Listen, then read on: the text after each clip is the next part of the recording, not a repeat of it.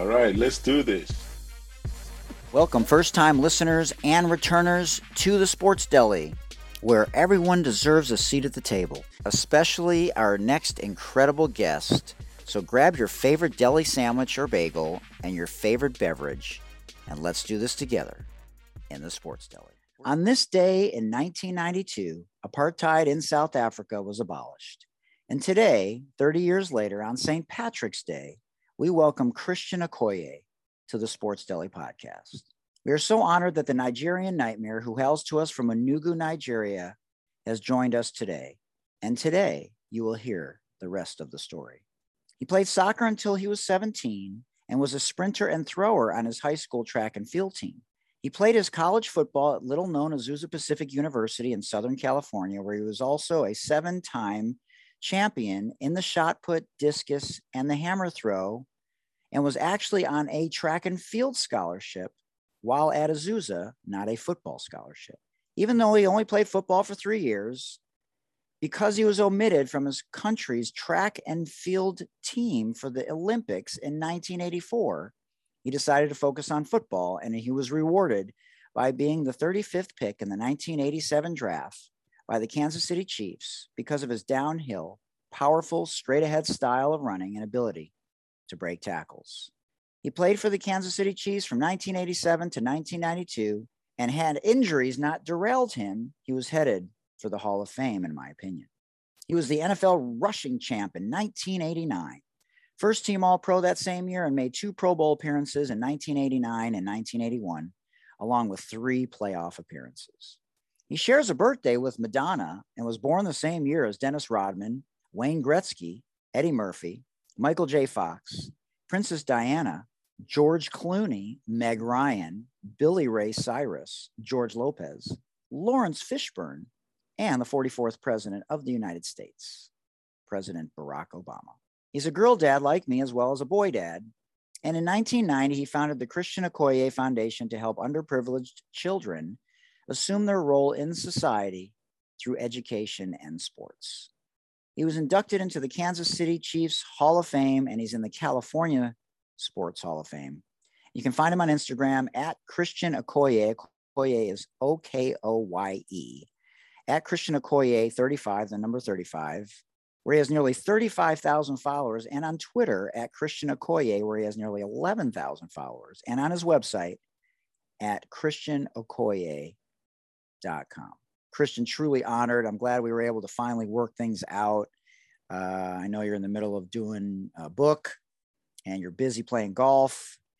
Truly excited. I remember watching you play back in the day, and the way that you had your shoulder pads was different than anyone that I ever remember. Like the neck part was up higher than the shoulder pads. And man, you would just punish defenders. I loved it. Oh man. So welcome to the Sports Deli podcast, where everyone deserves a seat at the table, especially the Nigerian Nightmare. Yeah, I'm very excited. My Michigan Wolverines won their first round game. Love March Madness. We had Carl Mecklenburg on. I'll ask you this first question because he was an interesting person to have on. And, you know, he talked about how he doesn't think he could play nowadays just because of the way that both you and he played on opposite sides of the ball, you know, and how training camp used to be, and, you know, the need for the physicality, even though that led to a lot of issues with, you know, head trauma and things like that. But what are your feelings about how the game is now, you know, versus when you grew up, you know, in Nigeria? Well, you have to understand, I grew up in Nigeria, so I favor the way the game is today. Right. You know what I'm saying? I wish it was this way when I was playing. Yeah. I could have played for 15 years. Yep. You see?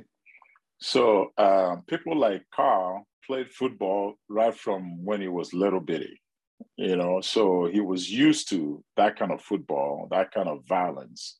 Yeah. And I was not. I played the way I played because that's the only way I saw it fit. And today, I really admire the athletes today. I admire the players today because, you know, they got it good. no matter who we speak to, I've, I had Rick Barry on the show, Hall of Famer, from the NBA and other people that laid the foundation for people like you, Doug Williams and other people. Bill Curry was on the show, played for Vince Lombardi. And, they talk about, the NFL, but back then in so many different ways, not just charter flights, and being pampered and those types of things. And the different styles of play, like you just talked about, with Carl versus what it is now. Do you think that the players now really have an appreciation of what it was like back then? I don't think they do. Yeah. I don't think they do because, the money they're making today kind of overshadowed some stuff, Yeah. But I think some of them do, some of them do. I really appreciated one time that I was in Tennessee for the Chiefs game against the Titans, and standing over there, I never met Travis Kelce before. Mm. And he was doing his drill, warming up with the team and stuff. And he left the field and ran towards me just to shake my hand and give me a hug and say, very great to see you, nice to meet you and stuff. And that's the respect, and that respect, we gave it to those who came before us. People like, Eric Dickerson played before me, and I played with him. And I look up to him. He's a friend of mine. Jim Brown, I know him real well. I looked up to him and I still worship him till today. He's one of the guys that I watched his film when I played. Walter Payton, when he was alive, I worshiped him, because those are the guys that I learned the game from. Jim Taylor, the former running back for Green Bay Packers. I mean, the first time I met him, I was like a kid in the candy store, I don't see that going on today with football players today, I don't know what it is, but I can just attribute it to the amount of money they are making. It overshadowed some stuff. When I played, I tore my bicep, and I didn't even know it was torn. I played the whole season. It was discovered in the postseason physical. Today, if you tear your bicep, you're gone for the year. Right. So that's just the few differences I can pinpoint. It's interesting because in baseball, we know our history, maybe because we call it America's pastime, even though it's not. It's as racist as a sport as there is. And basketball, we know our history, and it's emphasized. And so I think the NFL has a lot of issues, yes. and that's one of them. And normally I don't talk about this so early, but I'm going to talk about it now because I want to transition from Jim Brown. And he's been in a long list of activists in the NFL and in tennis, whether it's Arthur Ashe, Muhammad Ali, and many, many others, and Colin, most recently in the NFL. And I just want to ask you, because I'm on a think tank with Hugh Jackson called Enough. And so the objective is to put pressure on television and franchises, because you know as well as I do that along with social media and with lawyers is the only way that you're going to get things changed, whether it's with the Commanders or the Cleveland Guardians in baseball. That's the way that things get changed. And so the NFL did a lot of lip service. The owners run the league, and Roger Goodell is just a puppet. Yes. And I think he's done as much as he can. But yes, are you frustrated that all we see is end racism on the back of the end zones 5 years after Colin took a knee and got white balled from the NFL? And then there's stuff on the back of the helmets. And I'm going to have a follow-up question about some of the white quarterbacks. But what are your thoughts on where the direction of the NFL is going? They are gradually getting better, but they are not halfway there. Yeah. They're not halfway there. And we talk about it all the time. When I get together with my friends, even last night, we talked about it. It's about racism, about being greedy, all of that. NFL seemed to be taking a backseat to, even hockey. baseball, basketball. NFL is the last one that hasn't caught up yet, and they make the most money. People don't realize how much money NFL owners make, and the veterans don't even have health insurance. Right. And this is the most violent game out there. Yeah. And the veterans don't even have health insurance.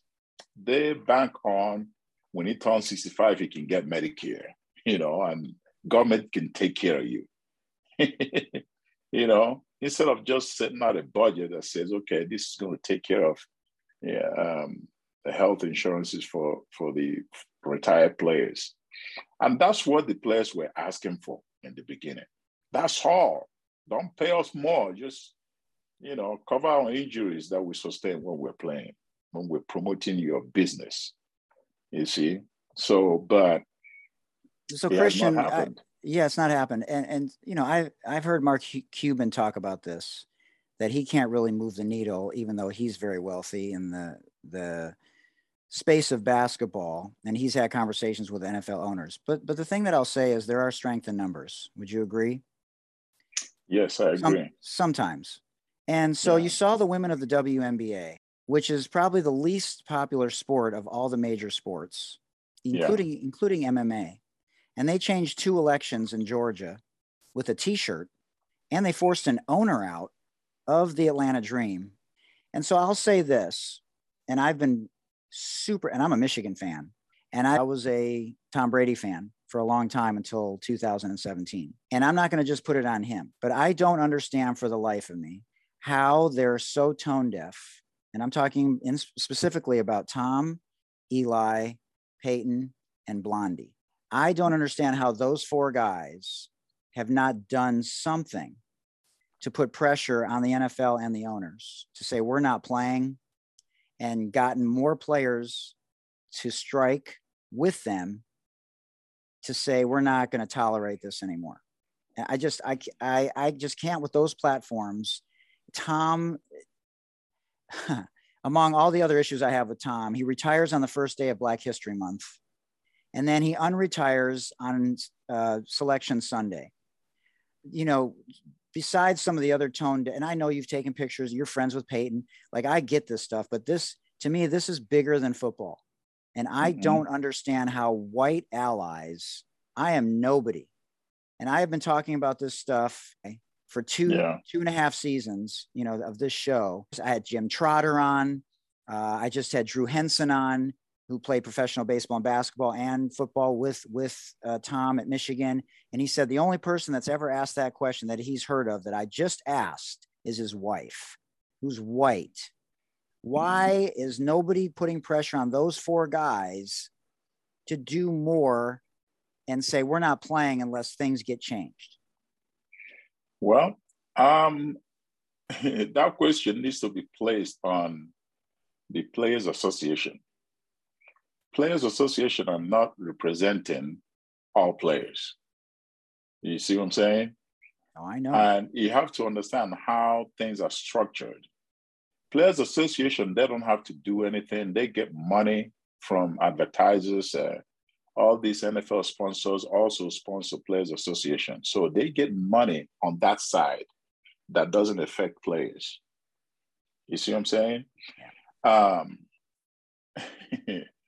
I went to a doctor yesterday just to go get checked with all my surgeries and stuff. And we were talking, this doctor, I've known him for a long time. He did a back surgery on me in 1994. And then did another back surgery 2 years ago. I went there to go get checked up, and he and I were just talking. We're friends. And he says, I was on NFL panel, medical panel or whatever. And I was only there for, I think, 2 years, he says. He says, and then they didn't invite me back. They didn't invite me back because I asked questions. And then I said, who didn't invite you back? He said, well, it's more on Players Association. Can you believe that? Our own people. If you talk to Eric will tell you, Eric and I will talk about it. Our own people are against us. So if your own people are against you, what do you think NFL owners are going to do? So I understand that, protecting the brand of the current players. I understand that, but I'm talking about, how have you, I'm not putting the pressure on you, but I'm just saying, someone like you who's friends with Peyton and said, you got your show, you got your Monday night thing going on. Like, come on, man. Like we got to do more. Like, lock arms, come together and say, the NFL is going to do what they're going to do. The Players Association is going to do what they're going to do, but we're going to pay $1 million every week, raise the money. I don't care. And we're going to talk about systemic racism ourselves if the league's not going to do something about it. Like, I just, like, Tom makes hundreds of millions of dollars. Yeah, he does. And he's got a MAGA hat in his locker. And you know, that's what Jim Trotter said. Fine, but just stay out of the way if you're not going to be like Tom is part of the coalition. Wow. Congratulations, Tom. Behind closed doors, you're being such an ally. Yeah. And he doesn't have to. Well, and I've been critical of Michael Jordan and Tiger Woods, you know, for similar things. But come on, man, this is a white issue. Like, what are you all doing? Like, for real, what are you four guys doing? Yeah. It's one of those things when they're content, you know, they don't worry about others. It happens, and we all have our own faults. You know, that is their fault right but there. But after 5 years, like you said, I understood in the beginning when Colin kneeled and no one knew what was going on. But after 5 years, Amir Locke was just killed. Another guy was just killed sleeping. Yeah. It's, you know, what you're saying right here, we talk about all the time, you know, so, and I hear you. And there's got to be a way that the owners can be, shaken up a little bit. Yeah, it's called stoppage of play. It's called a stoppage of play. That's the way. Stoppage of play, yeah. You know, but it has to start with NFL Players Association. They are the ones whoever is the director will have to stand up somehow and act like they're going to protect the whole league, even the white players, because if things are not right, nobody's especially happy. The white players. But listen, back in the day, right? If you spoke out, you were whiteballed. Everybody was whiteballed. Sponsorships, your second contract, your third contract. And now when you speak out, it's more encouraged. But for some reason in the NFL, the most popular sport in America, and the people that speak out, JJ Redick, Rex Chapman, you know, some players, some owners, sort of, it's ignored because the playoffs were so good last year and the Super Bowl was so good because of a no-look pass. And so we're back to where we started again. Anyways, I know I'm preaching. I just don't understand, because if Tom and Blondie and Peyton and Eli, they said, I don't care what anyone else is doing, we're going to start a movement, and you're either on board with us or not, that they would find a way, and they would go play in the other league if the NFL didn't support them. Go play in the other league. If the NFL is not going to do the right thing and be on the right side of history. There's another league going on right now. Go play over there. Yeah. You know, I hear you. And like I said, we discuss this all the time, and we can't just find a way to hold some of those top players, you know, accountable, you know, do something. I was involved in a strike in '87, my rookie year, and we didn't accomplish much. We should have accomplished a whole lot more, but we gave in, and we gave in too early. And these NFL owners back then, all of them were wealthy. They don't care how much money they're going to lose because they are wealthy other than football. Now, some of these owners hold their teams, like San Diego Chargers. The owners, the team is their business, you know? So if they lose about half a year's paycheck, it's going to hurt some. you know, but they always find a way to kind of cover it up because they can pass it on. They will start paying, they stop paying some of the employees that work and stuff, which is, you know, Mark Cuban, as you mentioned, I like that guy. You know, before I didn't really, you know, I'm not interested in, but throughout this time, he announced he's going to keep paying all the workers in the arena. And he did, which is remarkable. Not too many organizations did that. And that's how NFL owners should be doing. You know, this is what I have in mind. If you have as much money as these guys have, you know, there's no reason why you will play in a city where when you go to the inner cities, you see kids that don't eat, that don't dress up, don't go to school. And the homeless. And the homeless. You know what I'm saying?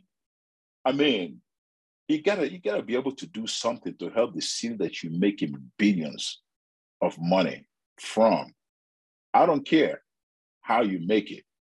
I don't care if sponsors from, you know, from the hills pay you that money and the inner city don't, you know, but you have the ability to go down there and at least organize, build a park, you know, go and pay some people to paint the schools, buy computers for the schools, you know, and these are people that support you, buy your jerseys and wear your jerseys all the time.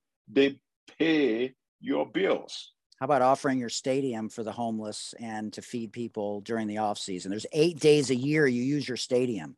How about the other 357, if my math is correct, days a year? How about you offer your stadiums like they did during the pandemic to feed the homeless and to help people? It's just remarkable. It's just remarkable. That's got to be a way where they can help, you know, the needy. You know, I see, you know, NFL chosen charity, you know, every time something is done, they say this money is going to this organization, you know, and it goes to some organization, not the city that you are playing in. People that pay you, people that buy all the jerseys that you sell. That's how part of your money, you know. That's got to be a way, but it's not being done. They do it in a small way, but you got to do it in a big way. At least if you spend $500,000 a year in the inner city, a year, that would change the whole, you know, the whole city. You know, so, but it's not being done. And I hope one day a team owner will start doing something like that, and maybe the others can follow. But I don't see it happen anytime soon. You know. Yeah. So I mean, we've watched Colin Kaepernick's case for a long time, and you know, here's a guy that went to the Super Bowl, and all of a sudden he's out of the league. You know, just like that. You know, because he took a knee, and the guy that told him to take a knee came out and explained the reason why he took a knee, that he instructed him to take a knee white military man. Because sitting down is like disrespecting the flag. If you take a knee, you're not disrespecting the flag. And still, you know, he's being punished, you know, because they think he's not respecting the flag. I still talk to people, Christian, today that do not understand that a white military man gave him that advice. Well, because they want to hear their own narrative, right? Yeah, they're not interested in finding out why. Right. I mean, you can tell it to them many, many times, but they won't listen. You know, they just know exactly what they do. And it's very unfortunate. You know, it's like that in this politics that is happening right now. You know, this, you know, Democrats and Republicans and stuff, you know, I mean, you believe what you believe in and you stick with it. You don't want to hear the other side, you know, you don't want to hear the truth. So it's happening, but gradually, hopefully, you know, I don't see it getting any better anytime soon, but I pray that it does. Yeah. So you're from Nigeria, and in the 60s, if my history is correct, you guys gained independence from Great Britain. And so you have witnessed, like everybody else around the world, what's going on in Ukraine. And we've had a lot of things happen in the last couple of years, from the pandemic to the racial reckoning, to this. And what are your heartfelt thoughts about what's going on right now with this? You know, I was telling my friends, I said, many Americans are so fortunate, you know, so fortunate. America is so fortunate. We are in this country, nothing affects us as far as war is concerned. All this suffering that is going on in other countries, we don't know it here. You know, everything happens so far away. Growing up in Nigeria, I went through war, civil war. So I see what war is like. I saw the ugliness of war. And nobody in this country today has seen that. You know, all they do is they watch TV, they say, wow. It doesn't affect them because it's not in America.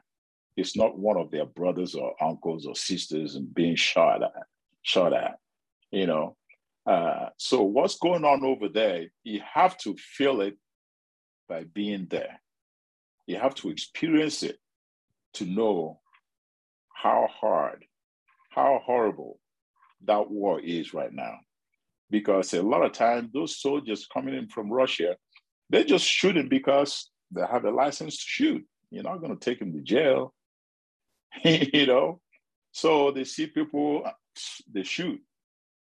And destroying buildings and stuff. You know, are you kidding me? You Killing know, children, killing innocent children. Over 100 kids. Yeah, you look at them. I mean, it's horrible. It's horrible. And I tell you, there's no amount of money America can send over there that will help. You know, cover all the loss, all the sorrow. You know, whatever is going on over there, there's no amount of money that can cover it up. But you know, I just hope and pray every day that this war just ends immediately, like tomorrow, just stops, because everybody in that country is suffering. I don't care who it is; it's affecting them, and it's affecting us here in our pocket, which is nothing compared to what they are feeling over there. I remember after 9/11, I watched a lot of human interest stories because I wanted to really be immersed in what it actually was like for people that were directly affected by it. And I just saw something this morning about a guy, a dad, a husband, who found out about his wife and 2 kids being killed on a tweet. He saw that this morning. Saw the kids in a photograph and knew that his family was killed because of a bomb or a missile. Yeah. And his daughter was doing the same thing that my daughter was doing not 5 days ago in Kansas City, making an angel in the snow. Yeah. I saw that. I watched that myself. And I was like, man. And I look at the man and I said, wow. He was strong. He was. He didn't even cry. Aaron Burnett was crying. Yeah, he was strong. He was just sitting over there. I'm sure he's still in shock. You know, He hasn't felt it yet. But can you imagine? Can you imagine you're not around? I can't. And then you're watching Twitter and you saw your own family lying there on the street. You notice their clothing and and he said, these are my kids. And then he started calling his friends and family and said, my kids are lying in the streets. They got shot. Can you go and help them? Can you go and take them? I mean, are you kidding me? You know, I mean, jeez. Yeah, I don't get it. You know, all right, let me pivot away from those two heavy subjects. One more question for you, and then we'll get to the rapid fire. So I found this really interesting. During your time in KC, you obviously played for the late, great Marty Schottenheimer. So he came in as a head coach. But listen to this, everybody. So Bill Cowher was your defensive coordinator. Herm Edwards was a scout. Tony Dungy was with the defensive backs. And Bruce Arians was the running backs coach. Yeah. Like, what a freaking staff. And if you look at Bruce Arians now, obviously 2 years ago won the Super Bowl and has one of the most diverse staffs in the history of the NFL, not just with people of color, but women. Yeah. So, that maybe gives us some hope that, the coaches can do some things to make coordinators, people of color, even if the owners aren't hiring head coaches in that space. But what was it like being on a staff? Did you realize at the time that all those people were going to be who they are now? Amazing. I didn't realize it, but I knew that they can be because I spoke to them at the time and I asked them, I said, hey, if you get an opportunity to coach, be a head coach, to all of them, they said yes. Yes. And sure enough, they did well. So J. Bill Cowher and Bruce Arians is doing a marvelous. He's one of the best coaches in the NFL right now. So, here's the man who is a real coach right there, Bruce Arians. He doesn't give it. He doesn't give it. He doesn't care if you're Tom Brady. He'll let you know. He don't care. He will hire anybody he wants. Yep. And you treat everybody the same. His players love him. Yeah. So that's good to know. Well, we need more white allies like that. Just a little higher up, and hopefully, like you said, things don't take so long to change. It just doesn't make sense. Like, it just doesn't make sense to have more people from more diverse backgrounds with seats at the table because it makes your product better. So from that standpoint, from a business standpoint, I don't understand why there's so much pushback with women and people of color or minorities in general, Latinos and Latinas, why there's such, and I know why, because they want to be around the good old boy network, white boy network, and people that they're comfortable with instead of pushing their boundaries, because it'll end up making things stronger in the end. Okay, thoughts on Patrick Mahomes going forward? Do you think he can win a couple more rings? I think he can. If he gets help. Right now, he doesn't have any. He doesn't have much help as far as running the ball.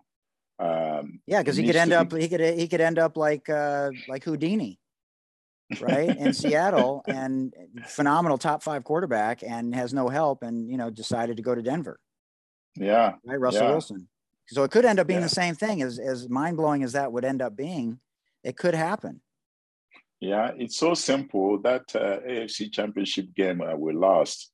If he had a running game, he wouldn't have lost that game because everything was put in his hands, and he couldn't do it because they all were expecting him to throw the ball, and they didn't give me the opportunity to throw the ball, knowing that we're not running the ball.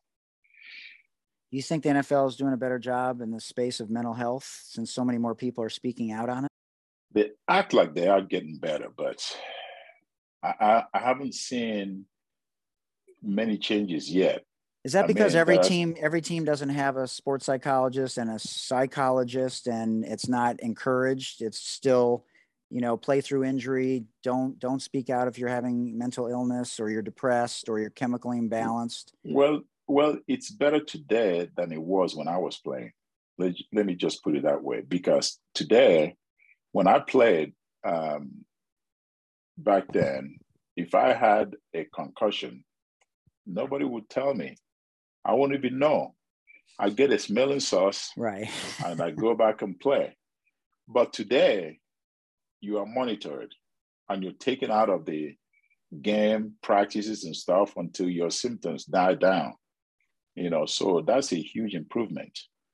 You see, so they are getting better. That's the physical, though. I'm talking more emotional. That's good. That's amazing. Yeah. But the emotional side of it, right? Especially in the Black and brown community. I just saw, I don't know if you saw this, but it was with Ryan Clark from ESPN, Channing Crowder, and Freddie Taylor. And he just had Michael Beasley on his podcast. And the way the interview went was just so powerful. They poured into him because they were so incredibly worried about him because of the things that he was sharing about not only his past, but about some of his behavior right now, which scared them. And, as, fellow black men in the space of professional athletics, of professional sports, they let him know that they have a safe space for him to come to, not only on the show at any time, but at their own personal homes, so that he's not sitting in his house and having a weak moment and possibly committing suicide. And it was very powerful. And this guy basically was saying, and he sits in his house all day. He doesn't trust anyone. His mom stole from him. These are things that happen, and the Black and brown community knows better than I do, that it's not talked about still, or something's wrong with you. And it's just something that we need to make sure that we normalize, right? I've had so many people on the show, professional athletes, that have either attempted suicide, almost died, had depression, especially after leaving their professional endeavors. And so we just need to normalize it and make sure everyone knows that they're not alone. Yeah. Well, they have a lot of programs. NFL has programs right now that deals with all that, and I know because I get mails all the time, giving you some guidelines on dedicated hospitals that you can go to, and so on and so forth. But everybody's still waiting for the day when they will send you a card and say, "This is your insurance card. You can go to any doctor, that you want to get treated by." But that hasn't happened yet. But they are trying. Things are getting better than it was when I played, for sure. But it's not there. It's not there. I don't think it's like NBA or MLB. Yeah, absolutely. LT or Marshall Falk? I would say Marshall Falk. Boy, he was crafty. How about Sweetness or Barry Sanders? Woo, Barry Sanders. I like Sweetness. Yeah, of course. He's a good but man. He's more like you. Sweetness, he was a little bit more downhill and powerful. Yeah. Barry Sanders is too, but man, unbelievable. Okay, so Gronk, Antonio, Tony, Travis Kelce, or George Kittle? Travis Kelce's my man. Of course. Absolutely. So Marvin Harrison, Jerry Rice, Megatron, Larry Fitzgerald, Steve Largent, or Jerry Rice. Jerry Rice. Just stop right there. Mm-hmm. So Dave Chappelle or Richard Pryor? Richard Pryor. The original. So wait, Chris Rock or Eddie Murphy? Eddie Murphy. Delirious is one of the funniest things I've ever seen in my life. God bless. Anita Baker, Whitney, or Beyonce? Oh gosh, Whitney. I mean, I like them all, but Whitney. Yeah, she was one of a kind. So Patrick Mahomes or Matthew Stafford's no-look passes? Patrick Mahomes. Come on, now you got to give Matthew some credit for that Super Bowl no-look pass. So that was pretty clutch. Hey, that's pretty good.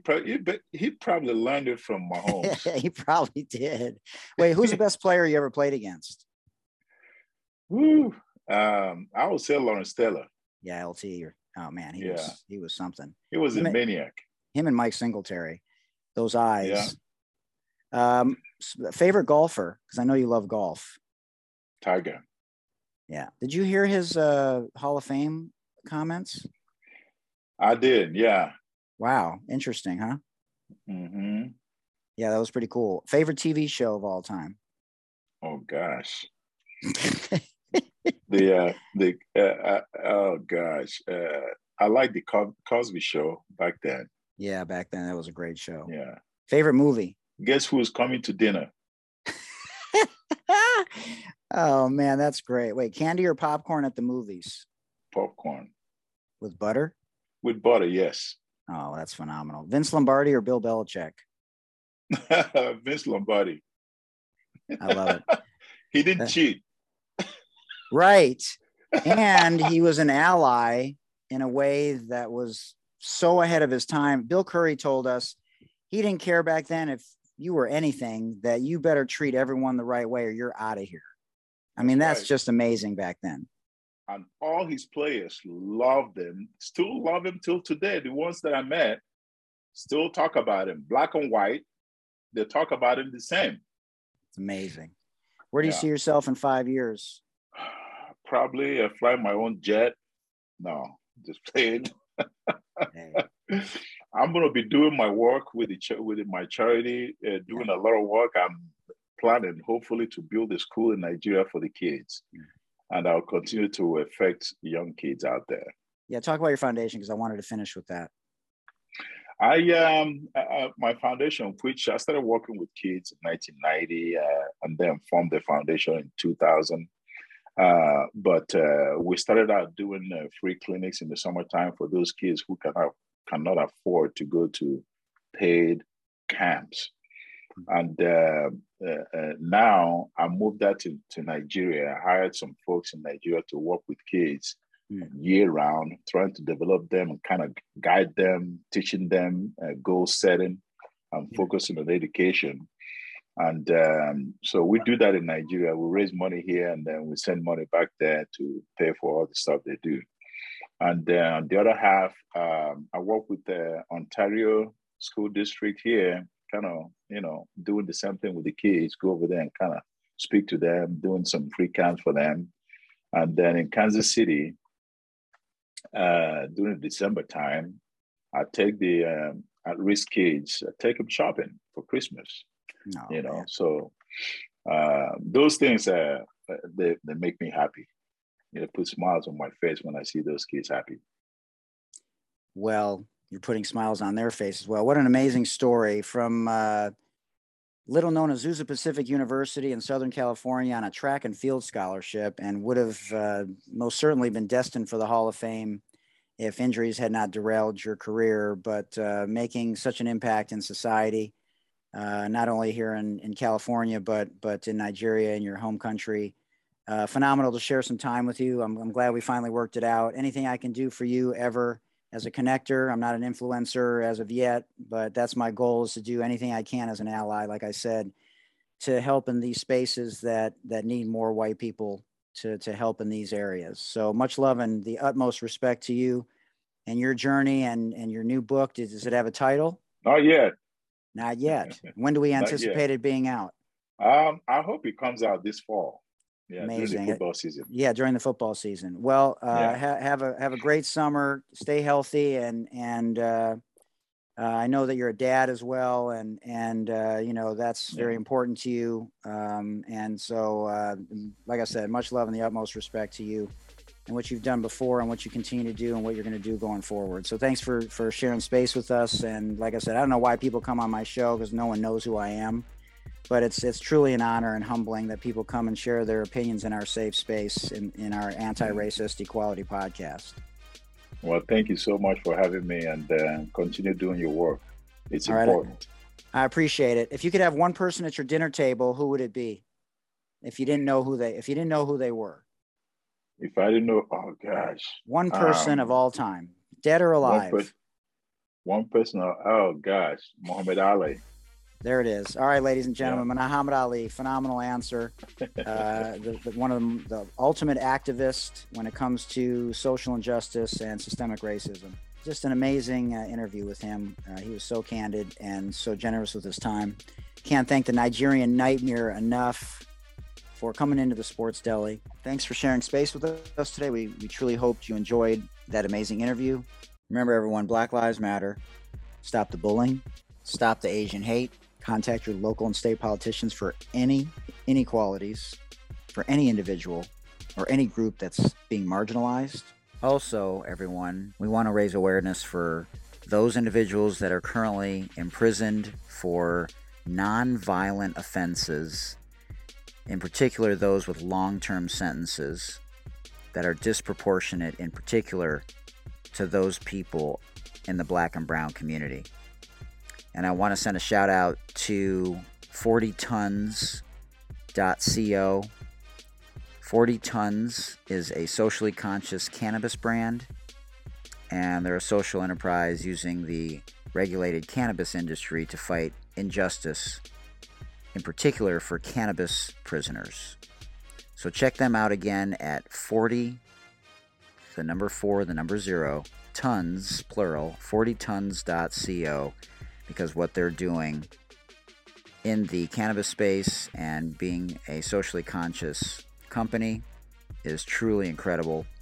and they have my full support. And also wanted to remind all of you, if you're having a tough time, you can always call the Suicide Prevention Lifeline, and that number is 800-273-8255. That's 800-273-8255, and they are available 24/7, 365 days a year. You can also always check me out on Twitter, Instagram, and on TikTok at Mike Hootner. Thanks again to our amazing sponsors, Breaking Tea, Sport RX, PSK Collective, City Lokes, and Moolah Kicks, which you can see right here up on the screen. You can search them online at breakingtea.com, sportrx.com, pskcollective.com, moolahkicks.com, and citylokes.com. And if you'd like to support us at the Sports Deli, we'd love to have you either make a one-time donation or feel free to make a donation monthly, either 99 cents a month, $4.99 a month, or $9.99 a month. If you have questions about that, send me an email again to thesportsdeli@gmail.com, and I will send you the link on how you can do that. You can also find it at the bottom of every podcast on Spotify or Apple Podcasts. Link at the bottom to support the show. Please check out our website at thesportsdelipodcast.com. Make sure that we continue the conversations with regards to 3 strikes and you're out and mandatory minimums, especially people that are in jail for non-violent offenses. So those things need to change. And remember, gents and ladies, please remember to do your monthly self-breast examinations. And remember, guys, this afflicts about 1,500 men annually, with about a third of those resulting in death. So we want to make sure that we do our monthly self-breast examinations, both men and women. And guys, remember to do your self-testicular examinations every month as well. Until next time, remember, it takes a village. For Dr. J and Coach K, I'm Hootie Hoot. This has been a production of Hootie Hoot Productions. Thank you for joining us in the Sports Deli, where everyone deserves a seat at the table. Remember, it takes a village. Much love, everybody. Peace.